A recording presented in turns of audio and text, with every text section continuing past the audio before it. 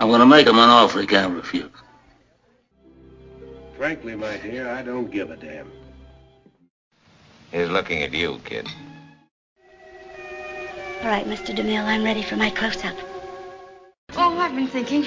Well, what do you want to do that for? Fasten your seatbelts. It's going to be a bumpy night. They call me Mr. Tibbs. Welcome to 99 Years, 100 Films, the podcast where we look at every winner of the Best Picture Academy Award in release order and see why the film is so highly regarded. I'm Trey Hooks, and with me as always is my co-host Blaine Dowler. How are you doing today, Blaine? Doing well, thank you. Good. We're also thrilled to be joined today by author and fellow podcaster Will Pfeiffer. Will, how are you this morning? I'm good, guys. Good, glad you could join us.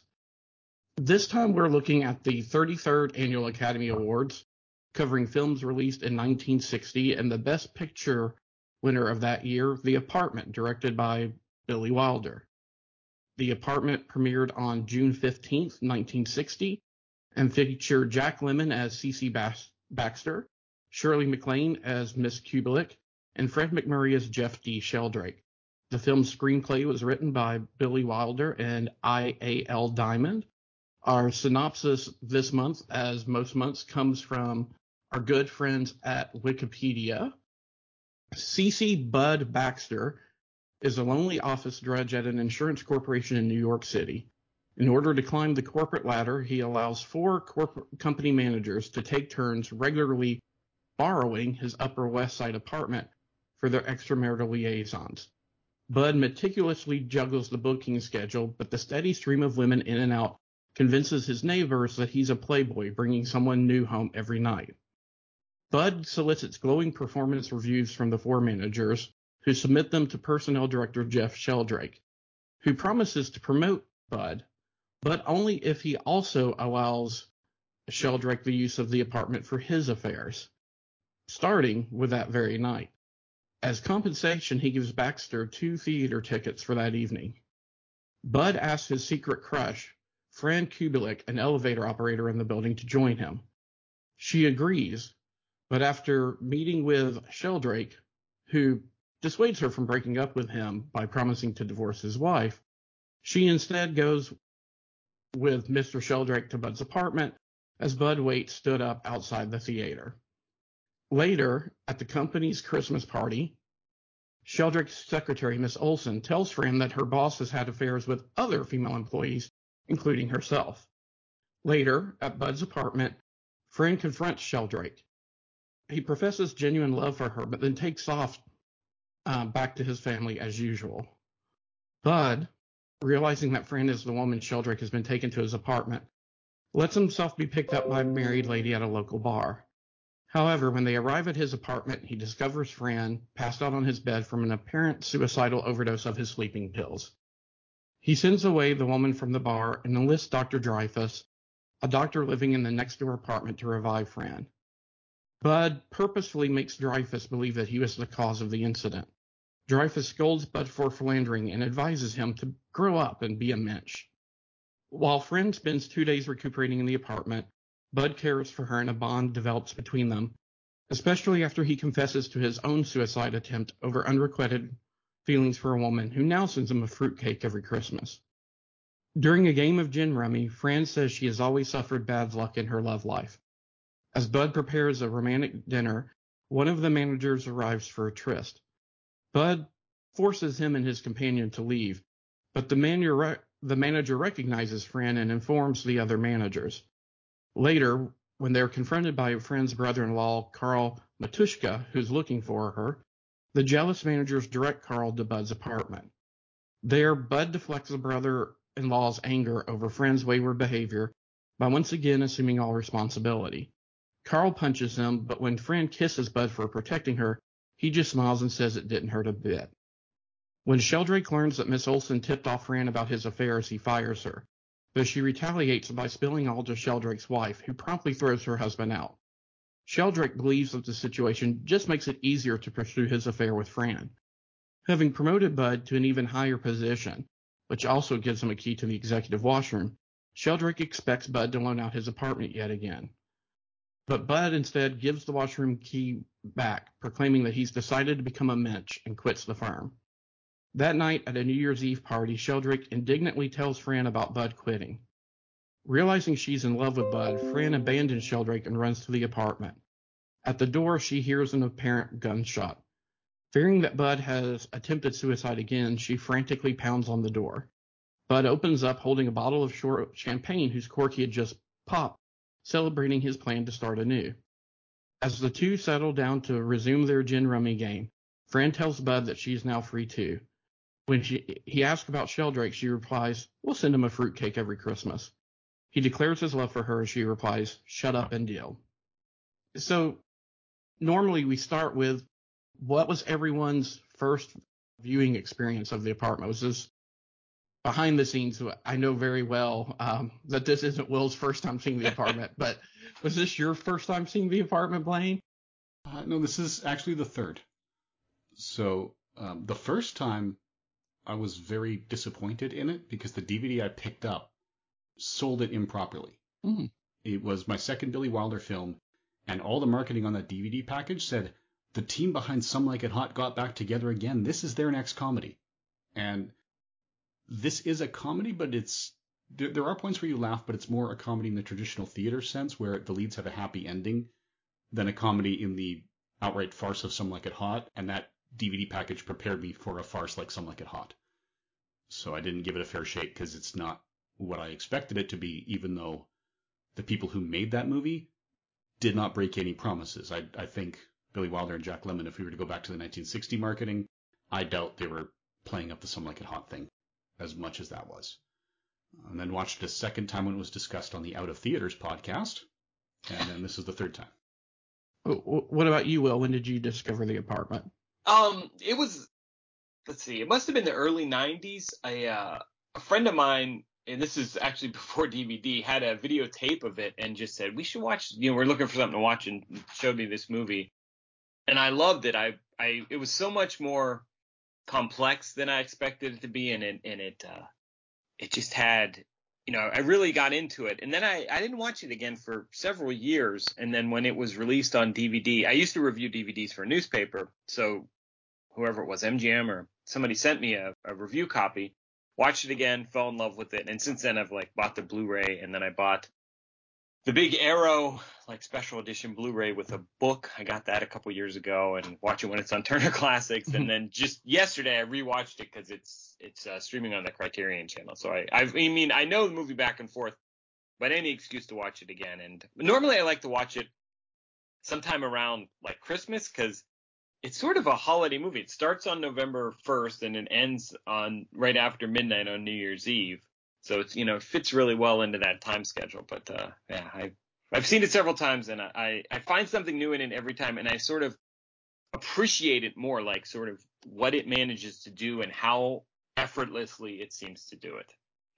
Yeah, I think similarly, I probably first saw it around the late 80s, early 90s. I think the first time I saw it was either on AMC or TCM. I probably checked it out because of Jack Lemmon, but I stayed for Fred MacMurray and and Shirley MacLaine. But I fell in love with this movie when as some of our listeners probably know, in college I worked for Suncoast Motion Picture Company, and this had to be in the first 10 tapes that I bought with my store discount. Nice. So what was everyone's overall impression of the film? Well, I'll go first just real quick. I will say, put a gun to my head, and my Letterboxd profile will prove this out. This is my all-time favorite movie. So obviously I loved it, and I loved it again. And this time I was kind of watching sort of the screenplay and how it sets everything up so perfectly. And then it manages to use different elements, there's a cracked mirror, there's a champagne bottle, there's a key, and each of them sort of changes what they represent throughout the movie. And it just, I stand in awe of someone who can write a screenplay that works this well, works this hard, but the movie is never boring, it's never confusing, it's just it's like a Swiss watch, it just ticks right along. And unlike some movies that are perfectly written, it has a real, like, there's real moments of emotion. Like, I think it really grabs you, pulls you, and you feel for Bud, you feel for Fran, and yeah, I loved it. I you know, you guys had me on here because I love it, obviously. So I loved it. Yeah, this was not a random invitation. No. Like I said, the first time I watched it, I wasn't impressed because I felt like I was promised a different movie than they made. And rewatching it, my respect for it has grown tremendously. Like Will said, this is a well-oiled machine. So you can expect to laugh at times, but yeah, this is not Some Like It Hot, which I also highly recommend. But this is one that it earns everything it does. There is nothing where it's just leaning on cliche or habit or, you know, we're just going to assume that you think these two are in love because we tell you. There's a lot of show don't tell, even though there's expository dialogue, but it is handled so well, it doesn't feel like expository dialogue. It's just things you need to know naturally coming up in conversation before you need to know them, which is a very hard line to walk. So yeah, this is one that is, if it has any weakness, it's because the business being depicted is the kind of business that would have been utterly destroyed by the Me Too movement. Oh yeah. Oh yeah. But to be fair to the film, as you're watching it, the only characters that have a happy ending are the characters who realize that is not the lifestyle we should be living, and then they choose monogamy. And those who did not make that choice are the ones who end up with dumpster fires for their lives. The movie, even though it shows a lot of infidelity, it ultimately comes out against infidelity. Oh yeah, I would agree. I completely get why you feel like it would be a bait and switch off of the marketing, but I think part of what I like so much about it is how much it can defy expectations depending on what your background is coming into it. And we can talk more about each of the main leads as we go through, but Jack Lemmon gives a nice, moderate performance.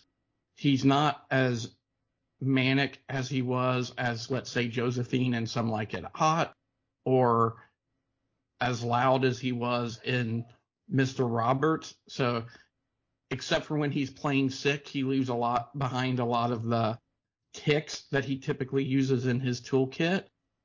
If you're only familiar with an older Shirley MacLaine, Terms from Endearment or still Magnolias, Shirley MacLaine, she really has a nice, sweet, I'll say somewhat naive role here.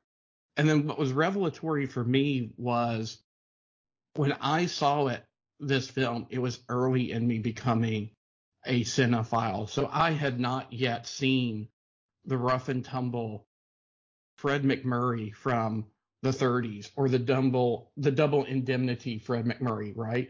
I knew My Three Dads and Professor Brainerd and, you know, the dad from the Shaggy Dog and other Disney films. So to see him play just a complete and total scumbag was just eye-opening.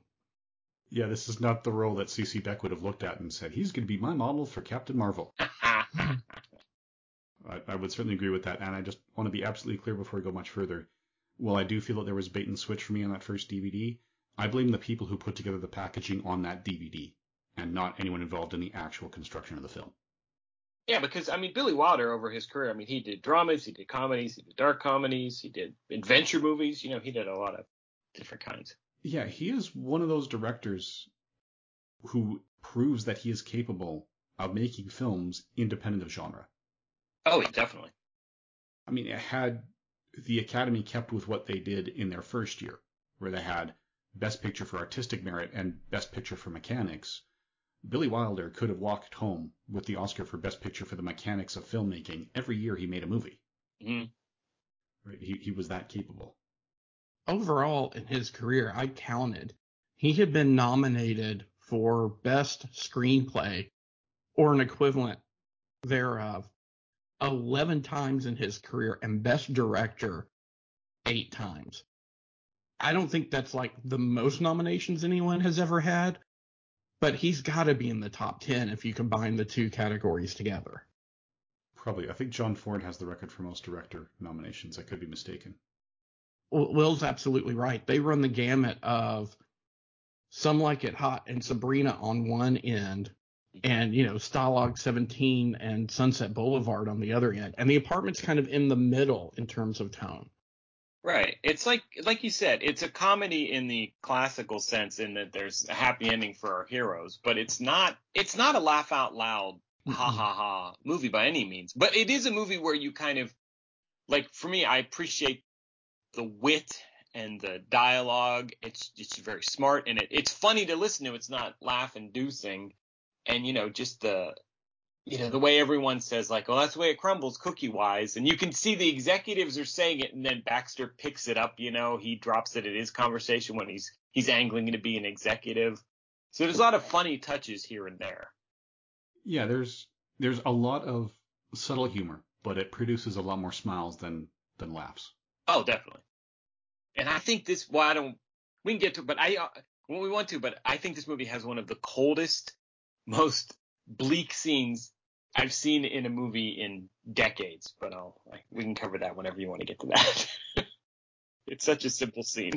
Yeah, go ahead, because this is just sort of the open movie talk, and then after that we run through all the Academy Award nominations and all categories. It's the scene when Sheldrake, Fred MacMurray, is it's Christmas Eve too, which is this is like It's a Wonderful Life and Meet John Doe. It's a movie that revolves around a suicide attempt on a Christmas Eve. But so he and Fran are at the apartment, and she gives him a record album from the restaurant they go to, the Chinese restaurant where they have their hidden dinners, their secret little meetings. And it's such a romantic gift because it this is a symbol of our relationship. I mean, she never says any of this, but you realize this is what the relationship means to her, and she treasures those moments and this and that. And he looks at it, and the first thing he says is, well, it's better if we leave this here, so his wife won't see it. Then he clearly didn't buy her anything, so he says, I didn't have time to get you a gift, and he hands her $100 bill. And there is a great shot of his hand extending into the frame with the $100 bill, and Shirley MacLaine just looking up at him, realizing completely what he thinks of her. And it's just so bleak. And then she says, she starts taking off not her dress, but her coat, and says, well, I thought as long as it was paid for. And he's like, oh, Fran, don't make yourself sound cheap. And she's like, $100, that's not cheap. And it wasn't back in 1960. But I just think that scene, it's the opposite of funny. It's so sad and tragic. And it's what leads to the suicide attempt. Yeah. And honestly, when you said one of the saddest scenes, that's the one I was expecting you to talk about, when Sheldrake gets the call from CC from Bud saying, yeah, this is what's going on. She tried to kill herself, and Sheldrake's basically, well, I can't be there because I got to keep up appearances in this marriage, so you take care of it. Mm-hmm. And he's at a literally picture perfect, because it's the picture on his Christmas card, but like a picture perfect Christmas morning with his sons and his wife and a Christmas tree and toys under the tree. It couldn't be more all-American family. And then, his underling calls to tell him that his mistress tried to kill herself the night before on Christmas Eve. It's so, but the movie is a comedy. It's amazing it can have such dark moments and still, have moments of levity in it. Mm-hmm. And it does come out, and there's moments where there's times I laughed, not because it was funny, but because I was cheering. Like, when Bud turns in the key, and it's not totally clear until he's leaving, and Sheldrake comes back, he's like, oh, you gave me the wrong key. And he's going, no, I did not. You can have your executive washroom key. I am keeping the key to my apartment. And then there's the moment later when Fran and Sheldrake are at New Year's Eve celebrating, and Sheldrake's all happy because they're going to go to Atlantic City and, no doubt have a big weekend of sex or something. And Pete starts talking about how, we can't go to the apartment because Bud won't let me. He says, I can't bring anyone, especially Miss Kubelik. And you can see it's all reaction shots from Shirley MacLaine, and you can just see on her face that she's realizing that Bud loves her, and she's also realizing that she loves him. It's like you can see it all coming out, and she gets tears in her eyes, and then she starts, then she leaves, and you have that moment when it's smash cut to her running to Bud's apartment, and the music swells. It's just such a great scene.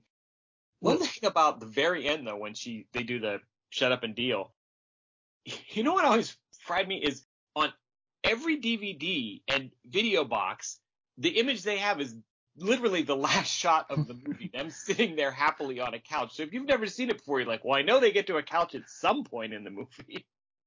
Yeah, I've got the MGM Blu-ray in front of me, and the only picture on the back is Shirley MacLaine and Jack Lemmon on the couch, colorized, which is a bit of a crime.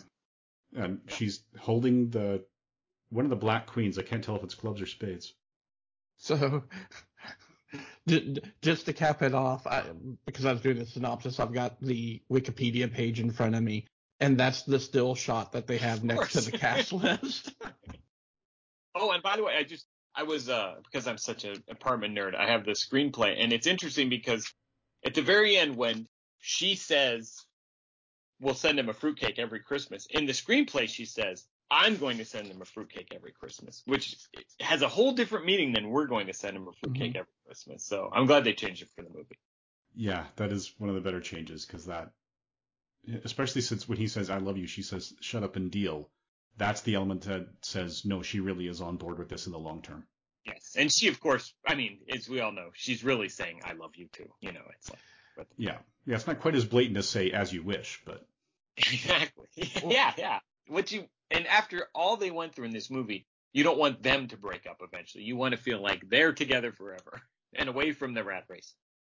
Well, you had touched on this a little bit earlier, Will, but I was stumbling through handling the synopsis because they keep saying Bud and Fran, and those were the characters' names. But one of the things that struck me on this viewing was how often they're just Baxter and Kubelik. Right. And for the managers, it's done dismissively. Buddy boy. Right. But the two do it with each other respectfully. Like, I don't think they ever call each other Bud or Fran. They don't. Miss Kubelik and Mr. Baxter.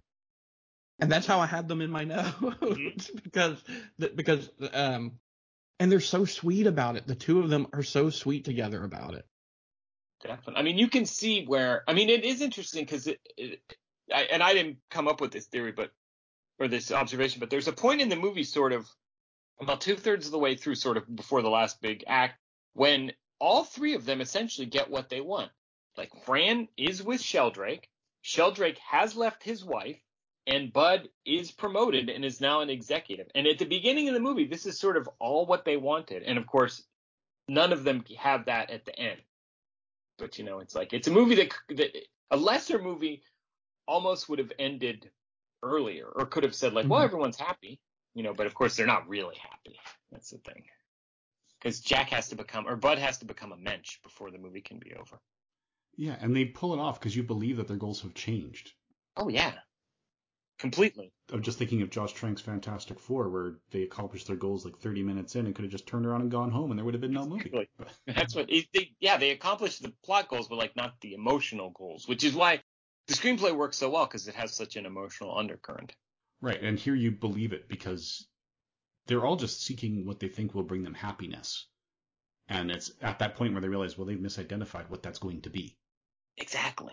And Trey, you were saying earlier, I think, how you know, Fred MacMurray, you knew him from The Shaggy Dog and My Three Sons, that kind of thing, which same with me when I first saw this. I don't think I'd seen Double Indemnity or Caine Mutiny or like any of the movies where he sort of plays a bastard. Right. And what's interesting in this movie is he doesn't play it any differently than in the Disney movies. He's cheerful. He never yells. He barely ever even gets upset. You know, he's always very avuncular and very, well, you know, Bud, we have to do this. And then, oh, Fran, you know, I don't feel that way. It's like, and that makes it sort of more like because he's such an awful person, but he's, you know, it's not like they make him a monster. He's the average guy who happens to be an awful person. Well, and that's same with the. Yep. I'm sorry. I was just going to say real quick, even in the scene you mentioned, right? Fran, don't treat yourself cheaply. I mean, that could have been him reproaching Tommy Kirk. Exactly. Yeah, exactly. He sounds like he because he's older than, you know, Bud and Fran, he does kind of not father figure, but more like oh, I know better than you guys and this and that. And the other boss, I mean, what's his, Mr. Dobich and Mr. Kirkaby and those guys. I mean, they're all, yucking it up. Ray Walston, he's so good in this. And he was in everything from My Favorite Martian to Fast Times at Ridgemont High. I mean, he's great. He's so funny. They're all such bastards, though. Yeah, and that's it for me with Ray Walston. I knew him from this and My Favorite Martian only the first time I saw this. Oh, I yeah. had already seen Double Indemnity, so I had seen that side of Fred MacMurray.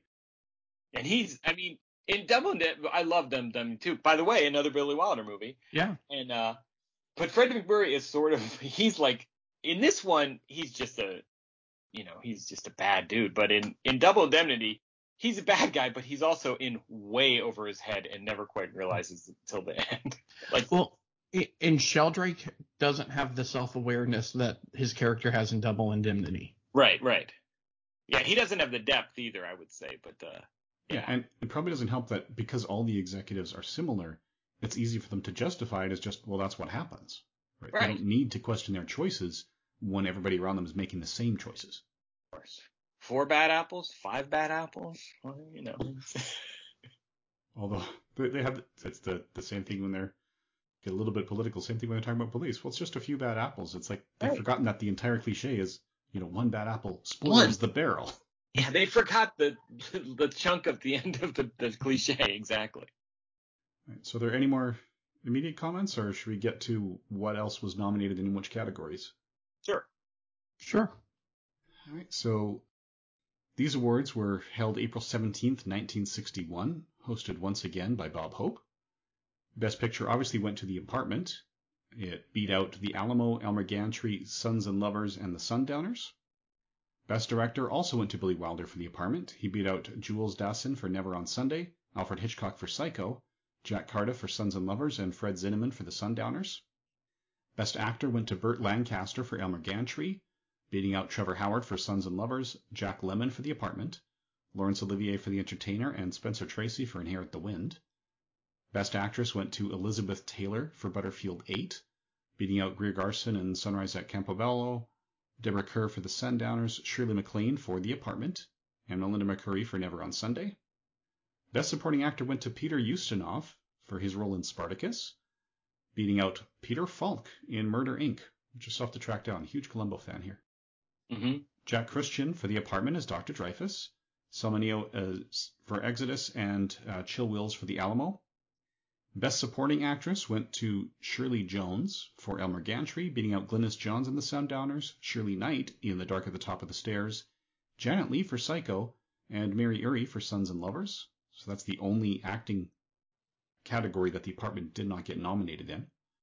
Best Story and Screenplay went to The Apartment, beating out The Angry Silence, The Facts of Life, Hiroshima, My Love, and Never on Sunday. Best Screenplay based on material from another medium went to Elmer Gantry, beating out Inherit the Wind, Sons and Lovers, The Sundowners, and Tunes of Glory.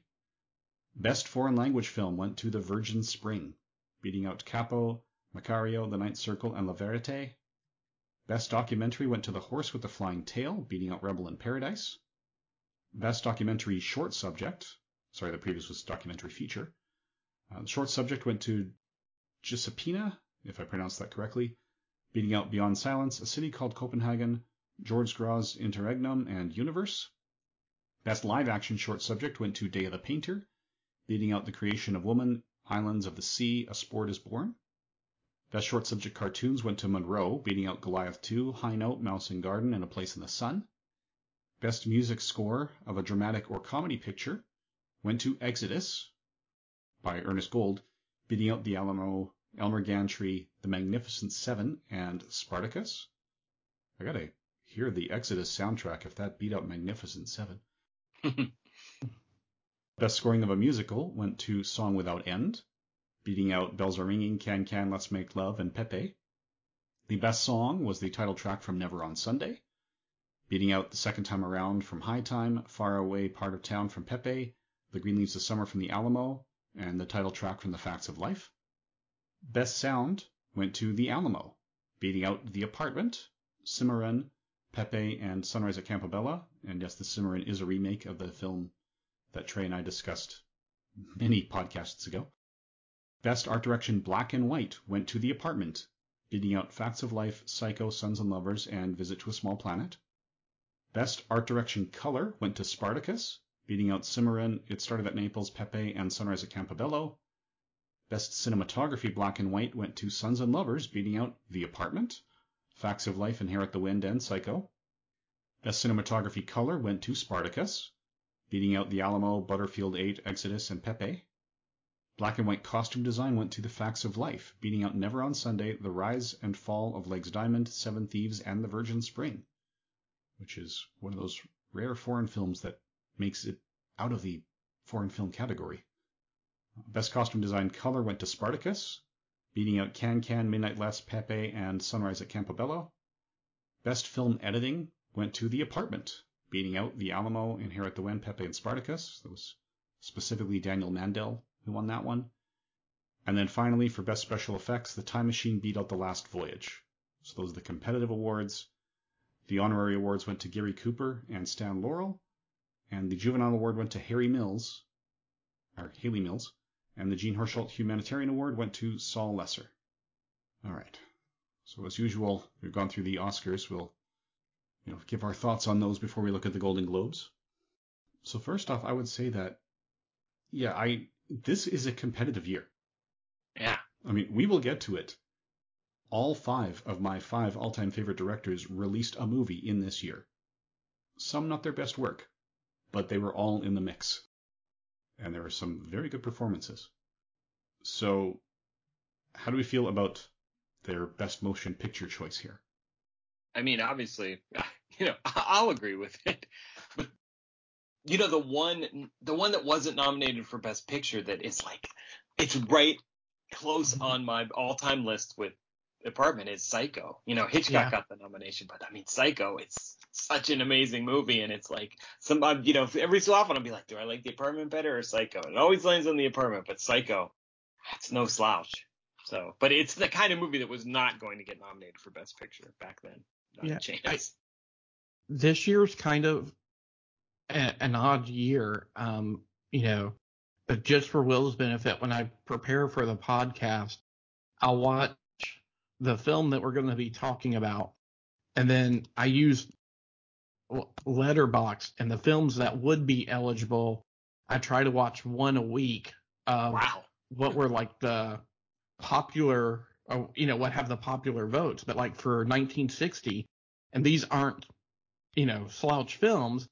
It was, The Apartment, Psycho, Spartacus, Magnificent Seven, and the original Village of the Damned. So normally when I do that, I get at least the winner in 1 or 2 of the competitors, but this time that didn't happen. And I'm aware of the Alamo and Elmer Gantry, but I haven't gotten around to seeing those yet. So just with what was nominated, of course, The Apartment, it's a great film. I love it. And it's the only one out of the ones that I've seen. I don't know that you want to talk about, other things from that year yet, Blaine, but just from what was nominated, I have no issues with The Apartment winning. Yeah, I would agree that of those on that nominee list, The Apartment is the hands down winner. But Psycho is a glaring omission. Mm-hmm. I would say of the English language films released this year, Psycho is really the only contender for Best Picture. Hitchcock and Kubrick are my 2 favorite directors, but Spartacus is not the best representation of Kubrick because of the dynamics between Kubrick and Douglas, and the fact that the studio usually sided with Douglas because he had the bankability. Right. It was Douglas. I mean, he was huge. Yeah, it wasn't really Kubrick's film in the way you'd say 2001 or Dr. Strangelove was. Yeah, I've enjoyed every Kubrick film from The Killing on. Right, Fear and Desire and Killer's Kiss are more. Yeah, they're interesting, but yeah. Yeah, you can see those moments where the director is learning to become the director he's going to be, but you can also see the moments where, he hasn't learned a lesson yet. And he was a kid when he made those, essentially, so it's hard to. Yeah, I mean, he tried to have Fear and Desire destroyed. He said it was like the crayon scratchings of a child on his mother's fridge.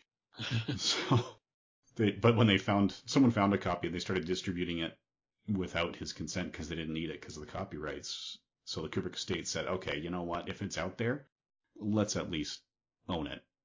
So, yeah. But yeah, I think from The Killing on, he didn't really have a failed film. And yeah, Spartacus is one of the weaker ones there. But, still a good movie. I would have been happy if Spartacus had been nominated, but it did not deserve the win. Mm-hmm. Not compared to the others. Getting to the other films, Ingmar Bergman is also in my top 5. I am happy The Virgin Spring took Best Foreign Language Film. And as we know, it took until far more recently before Best Foreign Language would also take Best Picture. Right. And The Virgin Spring, was semi-remade, about 15 years later, 12 years later, as Last House on the Left. It's the same plot. It's not the same artistic level, but it's the same story. Yeah, well, in the 50s, 60s, 70s, that's how Hollywood brought the foreign films over. Just look at Magnificent Seven from 1960. Completely, yes. People aren't going to watch a 3-hour Japanese samurai film, so let's just make it a Western. We'll put cowboys in it, then they'll watch it. And it's a good movie, but, it's not Seven Samurai. Yeah. So we had those. We had Bad Sleep Well, also by Kurosawa, who's on my top 5. And then Fritz Lang is the only one that rounds it out, but his Dr. Mabuse film from this year was definitely one of the lesser Mabuse films that he made. This is twilight of his career. Now that you say that, Will, why isn't... Oh, God, I just blanked on his name. Why isn't Eli Wallach on here for Best Supporting Actor? Gosh. Yeah, I mean... I don't know. Not trying to take anything away from Peter Ustinov, but his performance in Magnificent Seven was as good as Ustinov's performance in Spartacus, so that's an omission, I think. Oh, no. Well, I mean, and you can always, with the Oscars, there's always politics. There's always this person they felt deserved it. Somebody's British, so maybe they give it, they want a British guy to win it, or, the Oscars, I mean, sometimes it seems it's only accidentally that they reward the best work that year. Yeah. Well, I would have been happy in a world in which maybe Apartment won Best Picture, but Hitchcock won Best Director, or vice versa. I would have been satisfied if in this year both Psycho and The Apartment were nominated in both picture and director, and one got one and the other got the other. I would have been content with that. I could have lived with that. I mean, I love Billy Wilder as a director, and I think The Apartment is beautifully directed, but yeah, I could live with that.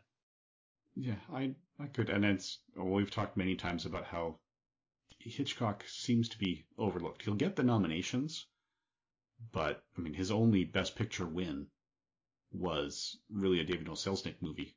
Exactly. And he never won Best Director. He didn't, and I think this is actually the third and final time he was even nominated for it. So I wonder if the Academy was overlooking him, or if it was just because it's all the people in the industry, and Hitchcock was such an unpleasant human being that they just couldn't bring themselves to vote for him. Also, I mean, we love Psycho now, but when Psycho came out, I mean, it was a huge hit, but a lot of people thought it was unpleasant, and it was nasty, and it was a mean, brutal, movie. I mean, it wasn't seen as this sort of classic black and white movie. It was seen like, why is the nice man who made North by Northwest making a bloody movie where our big star gets slashed to death in a shower by a man in a dress? I mean, it was seen as an unsavory kind of movie, so I'm not surprised. It deserved a nomination, but I'm not surprised it wasn't nominated. And you're right, Blaine. He received, doing the quick math, 5 nominations, and Psycho was his last. He'll win the Thalberg Memorial Award in '68, but this is his last time nominated for Best Director. Okay, yeah, I knew that he was getting the Thalberg Award, but yeah, he never won a competitive award. I think he was previously up for Rebecca, Rear Window. I want to say North by Northwest and The Birds. I could be wrong about those other two. I think instead of The Birds, it was Lifeboat. Oh, Lifeboat, right? Yes. Oh, really? Interesting. Oh, yeah. So I'm sorry, I've got it up. It was Rebecca, Lifeboat, Spellbound, Rear Window, and Psycho. North by Northwest, he didn't get a Best Director nomination for. Really? Yeah. Interesting. Anyway, so those are the main ones. For the acting awards, I'm okay with those guys being nominated. And of the performances I've seen, yeah, Peter Ustinov, I have no issues with him taking that home up against anybody else. And yeah, I haven't quite made time to see Elmer Gantry or Butterfield 8 yet, so I'm not going to say that they made the wrong calls there. But yeah, the people from the apartment definitely deserve the nominations. Yeah, Jack Kruschen is really good. He brings a real, he's the one who sort of guides Baxter along his humanity, and yeah, and he does give some of the good laughs when he's, because when everyone thinks that it's Baxter bringing a different woman home every single night, sometimes more than one a night. The first time we see this doctor, he's like, would you mind leaving your body to science when you're done with it? Because he says, Mildred, he's at it again.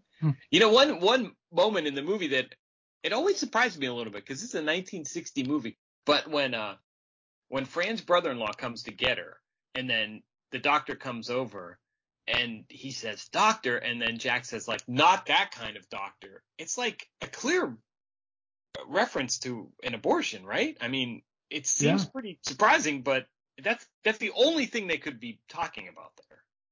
Yeah, it has to be that in context. And again, that's probably just as close as the MPAA and the other certifications board would allow them to get in 1960. He skated right up against that line, I think. But he pulled it off, and I think part of it could have been at this point in Billy Wilder's career, he had a little more leverage to say to the studios, no, the ratings board are wrong, this will be fine. Yeah, he had some clout. I mean, he had made several big hits and had Oscars, and he had some power, and he used it wisely. Yeah, he was, to contemporary audiences, if you're not familiar with Billy Wilder's career, I think the closest modern example would be Spielberg. Mm-hmm. Yeah. A huge variety of genres, almost all of which are financially successful.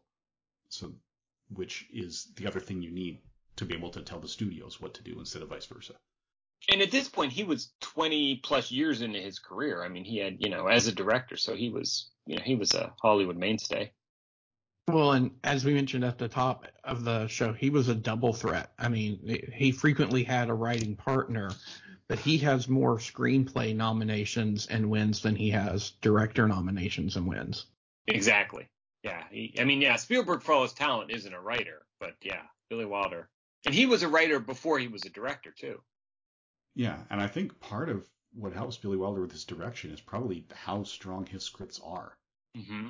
I mean, I haven't read the screenplay, which I know Will has right there at hand, but it wouldn't surprise me if... Holding it. But it's tight. Yeah, it wouldn't surprise me if a mediocre director could make a great film based on a Billy Wilder screenplay if you just decide not to screw it up and just do what the page says. Exactly. So if we are done with the Academy Awards, we can move on to the Golden Globes for the year.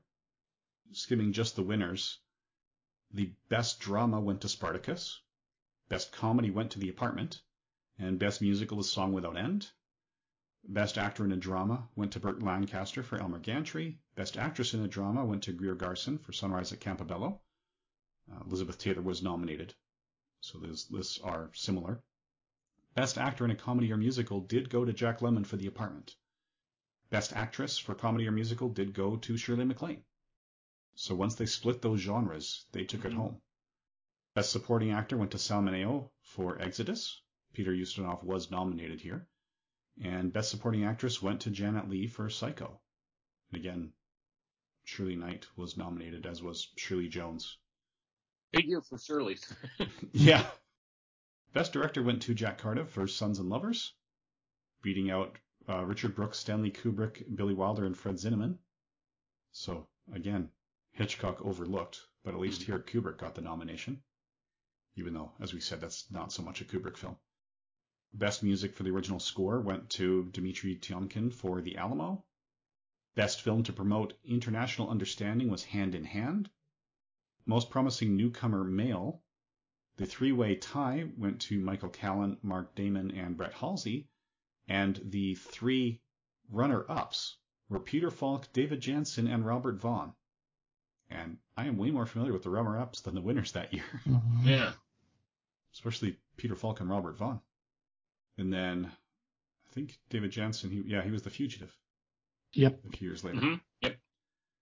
Most promising newcomer female was a three-way between Ina Balin, Nancy Kwan, and Hayley Mills. And the runner-ups there were Jill Hayworth, Shirley Knight, and Julie Newmar. Julie Newmar. Yeah, and it's Hayley Mills and Julie Newmar were the two that I knew from that group. Henrietta Awards for the World Film Favorites went to Tony Curtis, Rock Hudson, and Gina Lollobrigida. Special awards went to Cantinflas for comedy. We discussed him in Around the World in 80 Days. Mm-hmm. And Stanley Kramer for artistic integrity. Special Merit Award went to The Sundowners.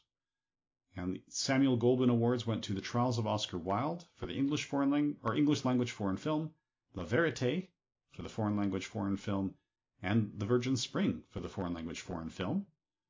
And the Cecil B. DeMille Award went to Fred Astaire.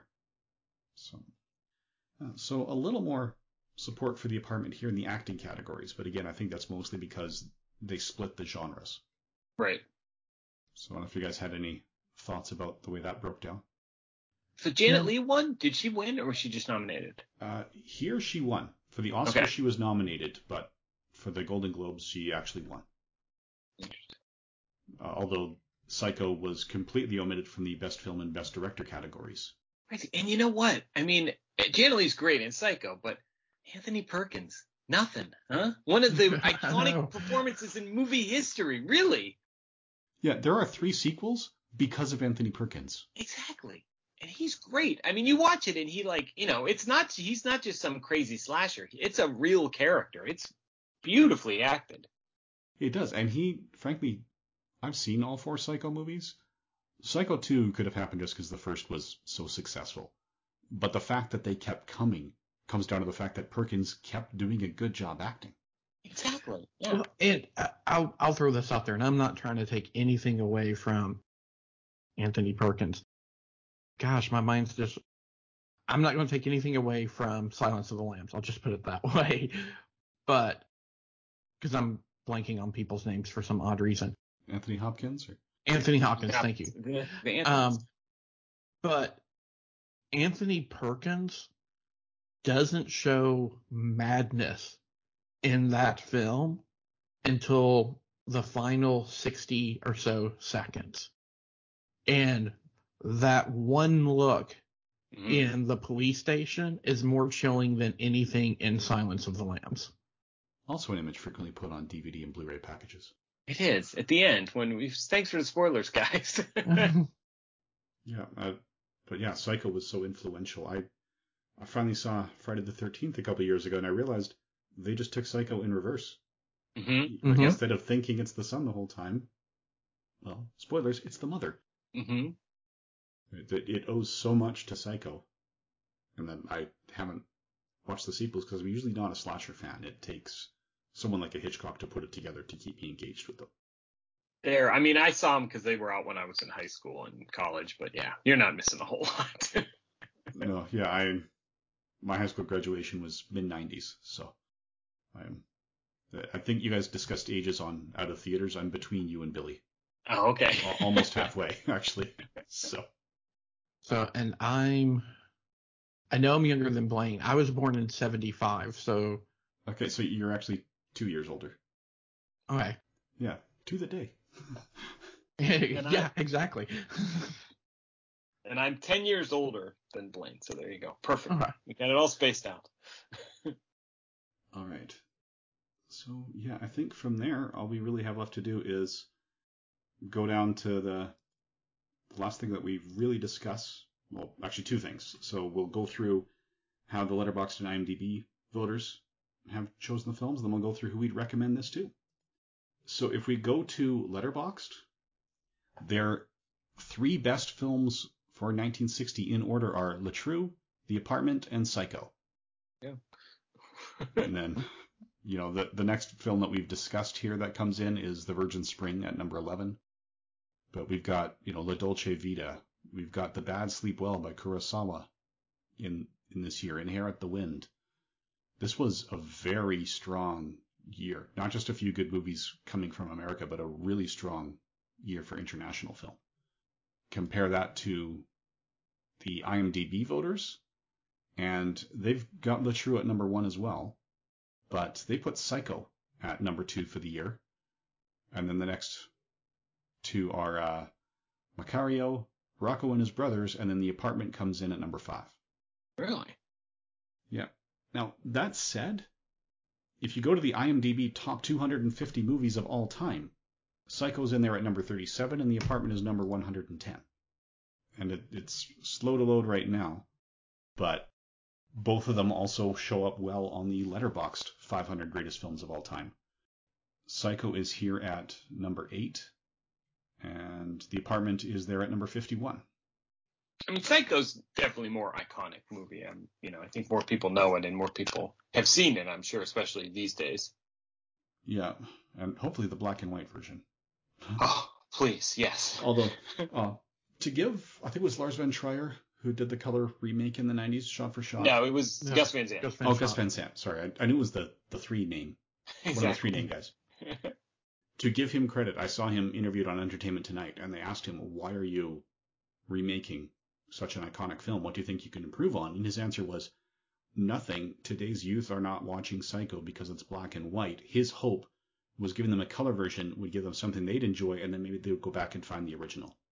So he treated his color version as an inferior ad for the black and white version and try and funnel people that way.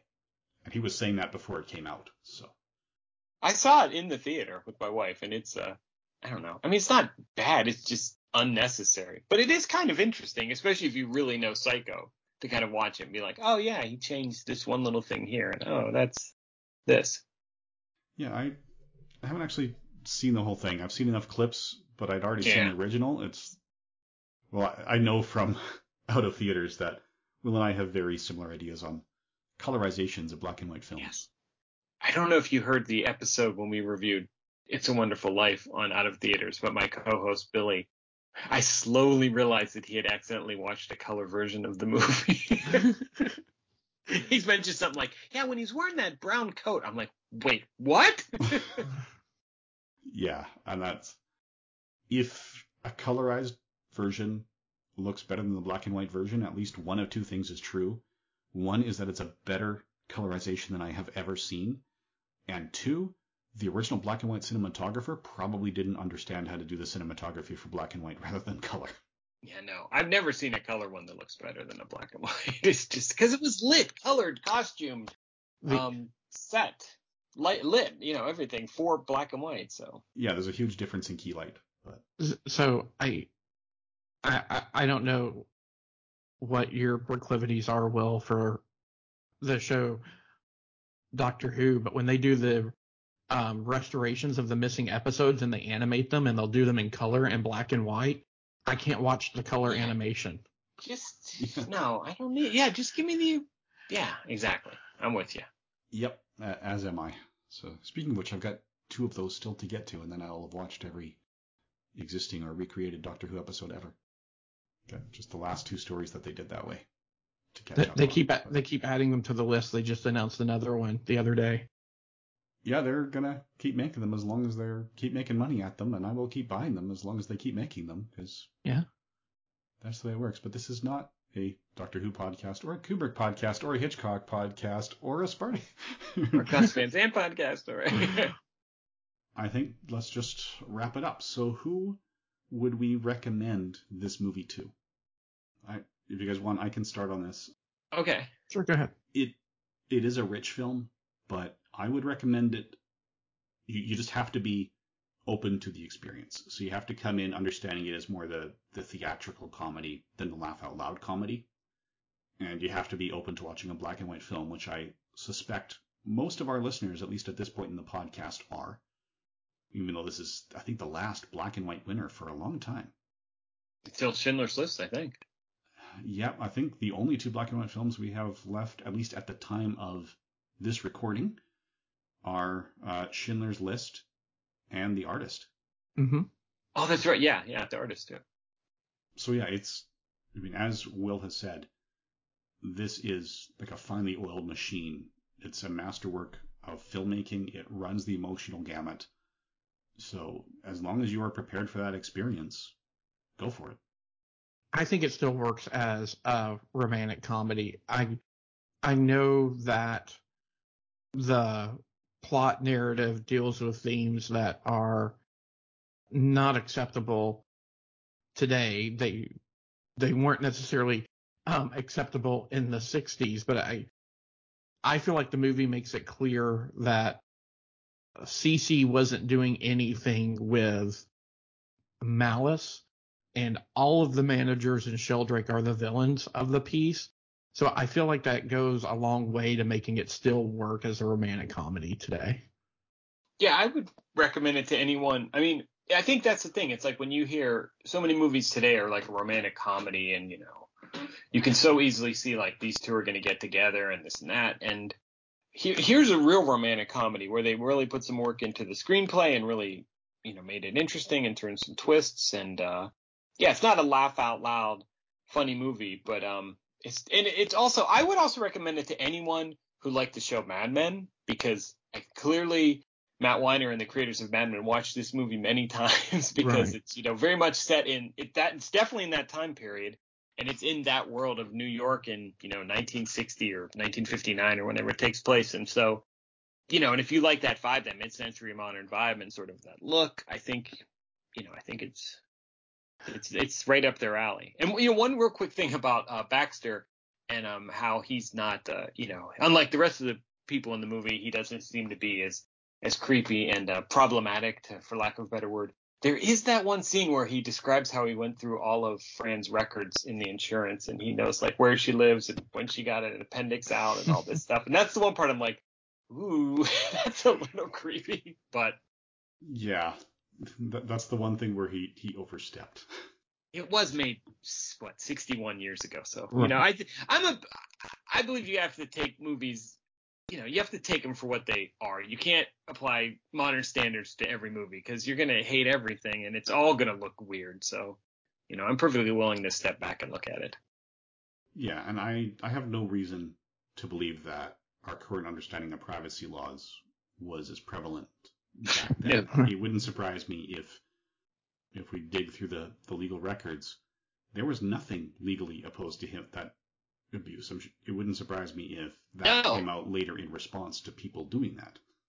Exactly. Yeah. And remember, nothing was on computers back then, or very little. So The film that we've covered recently that this reminded me of, that I'll use as if you liked this, also watch this, was Marty, because Will said it and it's true. This is a romantic comedy where you spend time with the couple and see them fall for each other. It's not a 10-second meet cute and then hilarity ensues. right, because there's a point when Baxter seems to be fairly over Kubelik. He's he knows things have moved on, and he doesn't. It's not like he's every day like, I wish I was with her. I wish I was with her. But he's finally pushed to the point where he realizes his apartment. I mean, and let's be honest, his bed is going to be used by Sheldrake, and Kubelik, and that's sort of when he finally hits it. But it's not like he's pining for her endlessly. He's sort of let her go at a certain point. Yeah, he's one of the heroes who's accepted the fact that the girl he's interested in is not going to be with him, and he is consciously trying to move on. Mm-hmm. So, I mean, when the situation changes, he's very happy to welcome her back. But right. Yeah, aside from that one moment of reading her records, he is actually a decent model of a human being, or at least one of the better ones in this film. That, and the fact that he does come home with a married woman, yeah, he was not the married one. Nothing did happen but only because of the suicide attempt. If that hadn't happened, things probably would have progressed. But again, that was when he was on the rebound thinking he would never be with Kubelik. Right. If we can believe everything the married woman said, her husband would have been kind of okay with it too. Because, I mean, yeah, she was married, but she was married to a guy in a Cuban prison. So, yes. So, but yeah, this is one of the romantic comedies before they became cookie cutter template outlines. Where, I mean, the university I went to actually had 2 film studies courses on genres. One was romantic comedy and one was westerns. And they picked those genres because there were so many movies where you could just sit down, write one outline, and then watch 15 movies that fit it. Exactly. Like point for point. And that's especially the romantic comedies, where the one that always drove me nuts is a lot of the romantic comedies in the 80s and 90s. When you meet the couple who are ultimately and obviously going to be together, at least one of them was in a relationship with someone who they deliberately made unlikable so that the audience would be okay when the romantic lead cheats on them later in the movie, setting it up. Exactly. They do something like really bad, like something. They kick a kid, probably not kick a kid, but you know what I mean. But Right. Yeah, if it's the girlfriend of the male lead, then they just tend to make her dominating and overbearing. Exactly. Yeah, exactly. And Freddie McMurray, for all the awful things he does, he's always pleasant. He's not like deliberately, you get the feeling he doesn't see that he's doing anything wrong, really. He figures he's the good guy in his story. He's not, but. Yeah, he is just pursuing his own happiness with no thoughts to what consequences it'll have on others. So it's not a malicious evil. It's just a lack of empathy that causes him to make poor decisions that hurt others. But he's never stopping to think about what impact his decisions are going to have. Right. And he thinks he's doing Baxter a big favor. He's giving Baxter what he wanted. Mm-hmm. And Baxter thought it was what he wanted, so he was going along with it. Sure. Mm-hmm. Yeah, so I think that's where we're at. So unless there's any final thoughts, we can wrap things up. So, and Will, you've got a couple of podcasts that you are involved with as well. Yeah, they're sort of on hiatus now, but I do, as we mentioned, I do Out of Theaters podcast with my friend and co-host Billy Culpa. The premise sort of is, I've seen 9 million movies in my long life, and Billy's seen fewer because he's younger than I am. So I'll introduce a movie, he'll watch it, and then maybe we'll see how a classic, maybe the classic isn't such a classic after all, or maybe he does end up liking it. So that's one, and then I do Pictures Within Pictures with my friends Ben Teed and Zach Cruzy, and that's a comic book centered podcast. Again, we're still on hiatus, but both of these are available wherever you find your podcast. So if you fell in love with my voice over the past hour or so and you want to hear more of it, that's where you can find it. Oh, and one more. I'm doing I almost forgot. I'm doing a Quentin Tarantino focused podcast with the guys from Around Comics, Brian Salazar and Kristen Eastman. Okay. We're doing Pulp Fiction next. That one is currently going. It comes out once a month. All right. And Pulp Fiction, I'm sure, will be part of a future conversation. It was nominated but did not win in a year where there's a lot of debate about that year. I think everyone agrees that the Academy made the wrong choice. There's just debate about what the right choice was. My favorite movie, one of my 5 favorite movies of all time came out that year, and it was not nominated at all. But it's The Hudsucker Proxy. I love that movie. Oh, and see, my pick for Best Picture that year was also not nominated in the main category, and it even lost the Best Foreign Language Film. I'm a big fan of Chungking Express. Oh yeah. Because there's a movie that has endured. It's funny it didn't win Best Foreign Language because it's definitely still in the conversation. It is, and a lot of it, I'm looking at what does and doesn't win the Best Foreign Language Film compared to how things are shaped up in history. I wonder how many of them don't win because they were just hard for the voters to see because of the distribution. So, maybe people said, oh, well, I saw these 2 nominees, and this was the better of those 2. I didn't see those other 3. Exactly. I think that happens probably a lot. Yeah. That is one thing I will give the modern voters. Apparently, they're going out of their way to make sure anything that's nominated, the voters have options to it with, John Centris on Word Balloon, when he was a SAG member with his radio job, there was screener sites so he could log in as a SAG member and watch what was nominated or get DVDs in the mail. So, they were making sure everyone had access, which nice. It's a good thing. And it would not have been nearly as easy in 1960. No. No. I mean, there was no home video. There was, nothing. All right, so I think that's about it for this month. Next month, we'll be talking about West Side Story, which took home the Best Motion Picture Award, beating out Fanny, The Guns of Navarone, The Hustler, and Judgment at Nuremberg.